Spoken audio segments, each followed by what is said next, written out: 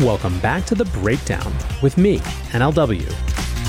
It's a daily podcast on macro, Bitcoin, and the big picture power shifts remaking our world. The Breakdown is produced and distributed by CoinDesk. What's going on, guys? It is Sunday, February 19th, and that means it's time for Long Read Sunday. Before we get into that, however, if you are enjoying The Breakdown, please go subscribe to it, give it a rating, give it a review, or if you want to dive deeper into the conversation, come join us on the Breakers Discord. You can find a link in the show notes or go to bit.ly/breakdownpod. All right, friends. Well, today we are really picking up on the theme of 2023 so far, which is, as it turns out, not just fallout from FTX, but specifically the emergence of a dramatic regulatory battle around crypto in the United States. I think many of us felt that this was inevitable coming off of the events of last year, but it is playing out in very specific ways, which I think demand specific responses. We're going to read one essay and a couple of threads today, and we start with a piece by Michael Casey from CoinDesk called "Regulating Crypto by Enforcement and Stealth Will Set the US Back." Michael writes, "Call me naive, but I've always resisted the conspiracy theory that the anti-crypto stance adopted by certain US regulators is meant to strangle this industry and protect the financial establishment it seeks to disrupt. I've preferred to see it as a wrong-headed but well-intended effort to protect consumers. Recent events have me wondering if something more sinister isn't afoot, and that maybe I am naive. First, all indications are that the Securities and Exchange Commission will outright prohibit companies from providing staking services to retail customers in the US, products that give investors an opportunity to share in the token rewards that proof-of-stake blockchains deliver to validators. Following a hint from Coinbase CEO Brian Armstrong that such a ban was coming, news broke that in response to an SEC lawsuit, Coinbase competitor Kraken is indefinitely abandoning the staking service it offered to US customers and paying a $30 million fine. Second, per observations from Castle Island Ventures general partner Nick Carter and Blockchain Association chief policy officer Jake Chervinsky, and evident in other signs such as Binance's problems with US dollar bank transactions, it seems regulators are pushing US banks to stop servicing crypto companies. These latest moves will make it even harder for average US citizens to participate in this industry, limiting it to large institutional investors, while various innovative startups look to disrupt those same rent-seeking intermediaries will struggle to access liquidity. It's hard to understand how these actions serve to protect consumers or further other policy objectives such as expanding financial inclusion. It feels as if government agents are deliberately trying to force this industry into the hands of Wall Street fat cats. But here's the thing. Making it hard for Americans to invest in and build crypto projects won't stop people outside of the US from doing so. Hardline actions here will just push activity overseas. And while the US might continue to generate business in institutional crypto, it will miss out on the true innovations occurring at grassroots levels. Staking ban? To be fair, SEC Chair Gary Gensler has been warning for some time that staking services could constitute unregistered securities, which would mean that exchanges such as Coinbase could be barred from listing them. The argument hinges on the income-like earning that validators of proof-of-stake blockchains earn in the form of new tokens and transaction fees when they lock up pre-existing tokens, putting them at stake in a mechanism intended to keep them honest. It could be argued that the promise of fresh token income meets one part of the all-important Howey test, which posits that for an investment instrument to be a security, the investor needs to have an expectation of return. And from the complaint against Kraken, it appears that the exchange's role as an intermediary managing the pool of stake token investment means that, in the SEC's eyes, it tripped up another Howey prerequisite, that the expected returns are, quote, derived from the efforts of others. Fine, in a letter of the law sense, the SEC's backlash against staking may have some standing. But why do this now and in such a brutal way, shutting down a well-functioning program in the US without offering the company to get its program into an SEC-compliant structure? In a statement explaining her lone dissent on this action, SEC Commissioner Hester Peirce argued that the core problem is the overall inaction around creating a workable regulatory framework for crypto assets. She writes, "Whether one agrees with the Commission's Kraken analysis or not, the more fundamental question is whether SEC registration would have been possible. In the current climate, crypto-related offerings are not making it through the SEC's registration pipeline. An offering like the staking service at issue here raises a host of complicated questions, including whether the staking program as a whole would be registered, or whether each token staking program would be separately registered, and what the important disclosures would be and what the accounting implications would be for Kraken." End quote. The timing here may be related to Ethereum's development.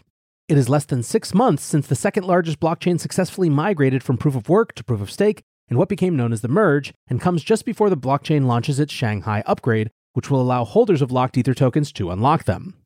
The action also comes just 1 month after the CFTC declared Ether to be a commodity, i.e. not a security, which suggests there may be a little turf war here. Determining the policy treatment of Ethereum is a key marker in the race to establish a regulatory standard for blockchains. More importantly, what is the greater purpose here? Securities laws exist to protect small investors, specifically unaccredited investors of lower income and wealth, who are deemed to be less sophisticated and more vulnerable to abuse by the founder of an investment project than wealthier individuals and institutions. How is it that these retail investors in Ethereum are at risk now that they have a chance to earn yield on their tokens, but supposedly weren't at risk when Ethereum was a proof-of-work chain with zero yield? Whatever the motive, the SEC's move raises issues around the thorny matter of centralization risks in Ethereum's validation network. Immediately after the merge, concerns grew that a small pool of corporate-run staking pools were validating the bulk of Ethereum transactions and could collude to censor transactions. If hedge funds and venture capitalists are free to stake, but small investors are not, doesn't that risk rise? A solution, my colleague Daniel Kuhn writes, might lie in decentralized alternatives to Kraken's offerings such as Lido and Rocket Pool, but given that US regulators have signaled a belief that decentralized protocols aren't outside their purview, is there not a risk that the SEC would deem these projects illegal too, and go after their founders and developers in the vein of Tornado Cash, the Ethereum mixer that was sanctioned last year by the US Treasury Department?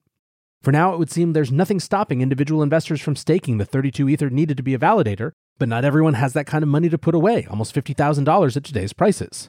And let's be honest, doing this on your own is too complicated for Joe Public.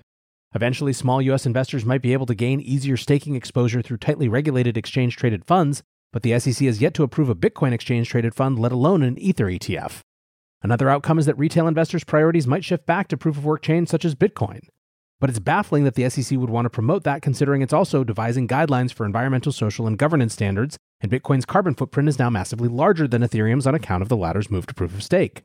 In all of this, it seems we can expect to remain baffled because the SEC rarely offers comprehensive guidance on its crypto thinking.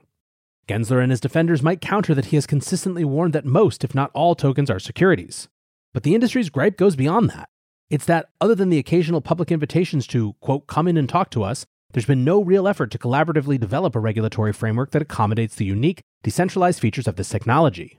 Worse, industry leaders say, the SEC practices regulation through enforcement, with the Kraken suit being case in point, which leaves everyone on their toes.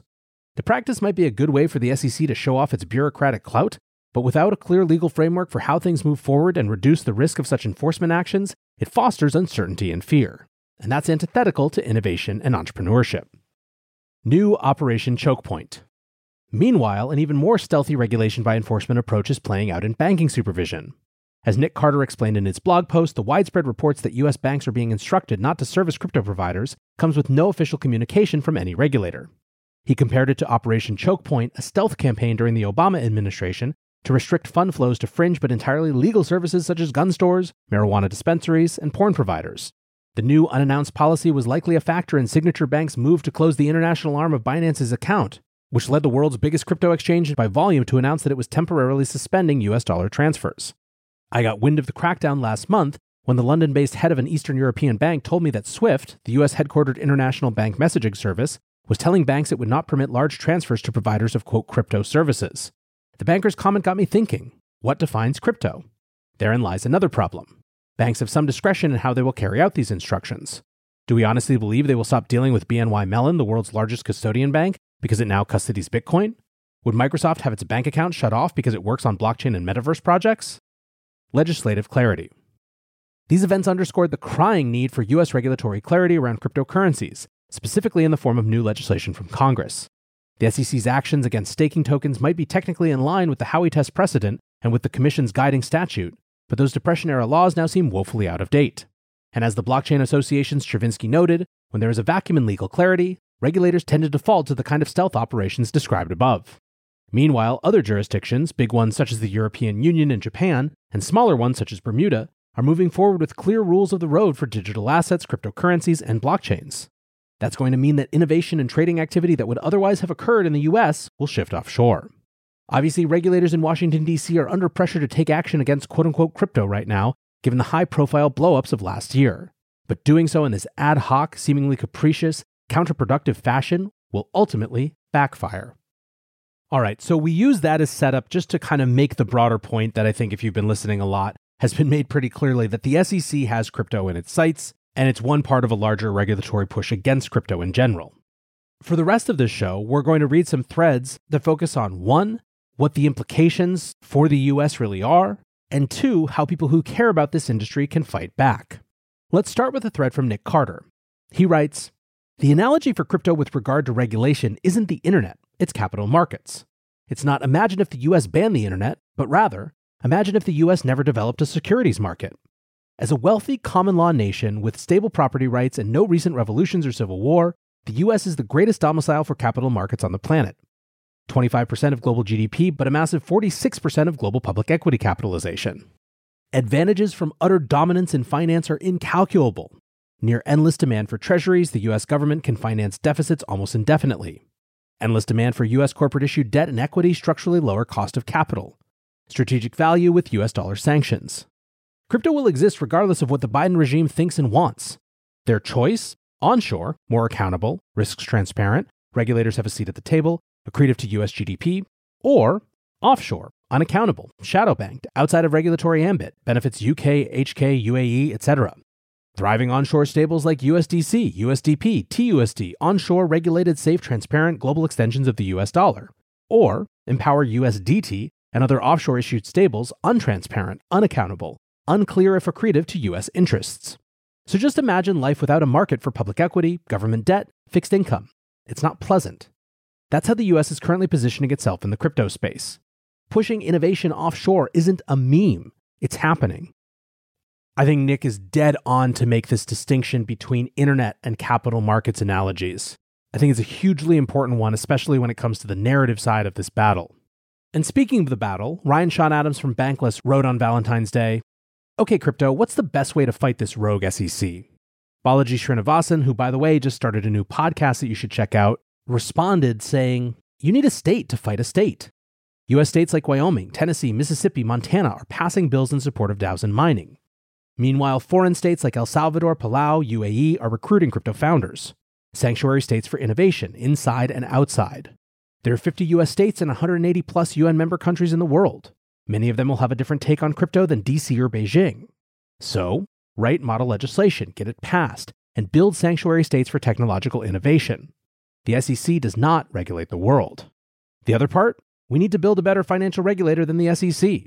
Free, open source, on-chain star ratings of crypto projects, eventually adopted by US states and foreign states in lieu of the SEC, which didn't catch FTX. The basic idea is to start thinking of regulators as binary classifiers. We want low false positive and low false negative rates and constant quantitative assessment of the regulator themselves, not just everything a scam or nothing a scam." Back to NLW here. I have a feeling we're going to be hearing more about these ideas from Balaji, which is exciting to see. Join CoinDesk's Consensus 2023, the most important conversation in crypto and Web3, happening April 26th through 28th in Austin, Texas. Consensus is the industry's only event bringing together all sides of crypto, Web3, and the metaverse. Immerse yourself in all that blockchain technology has to offer creators, builders, founders, brand leaders, entrepreneurs, and more. Use code BREAKDOWN to get 15% off your pass. Visit consensus.coindesk.com or check the link in the show notes.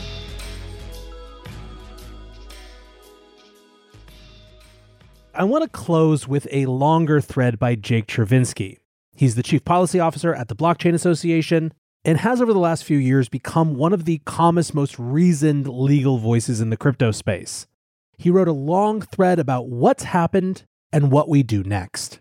Jake writes, "After a streak of hostile moves by US regulators, with rumors of more to come, fears of a crypto crackdown have never been higher.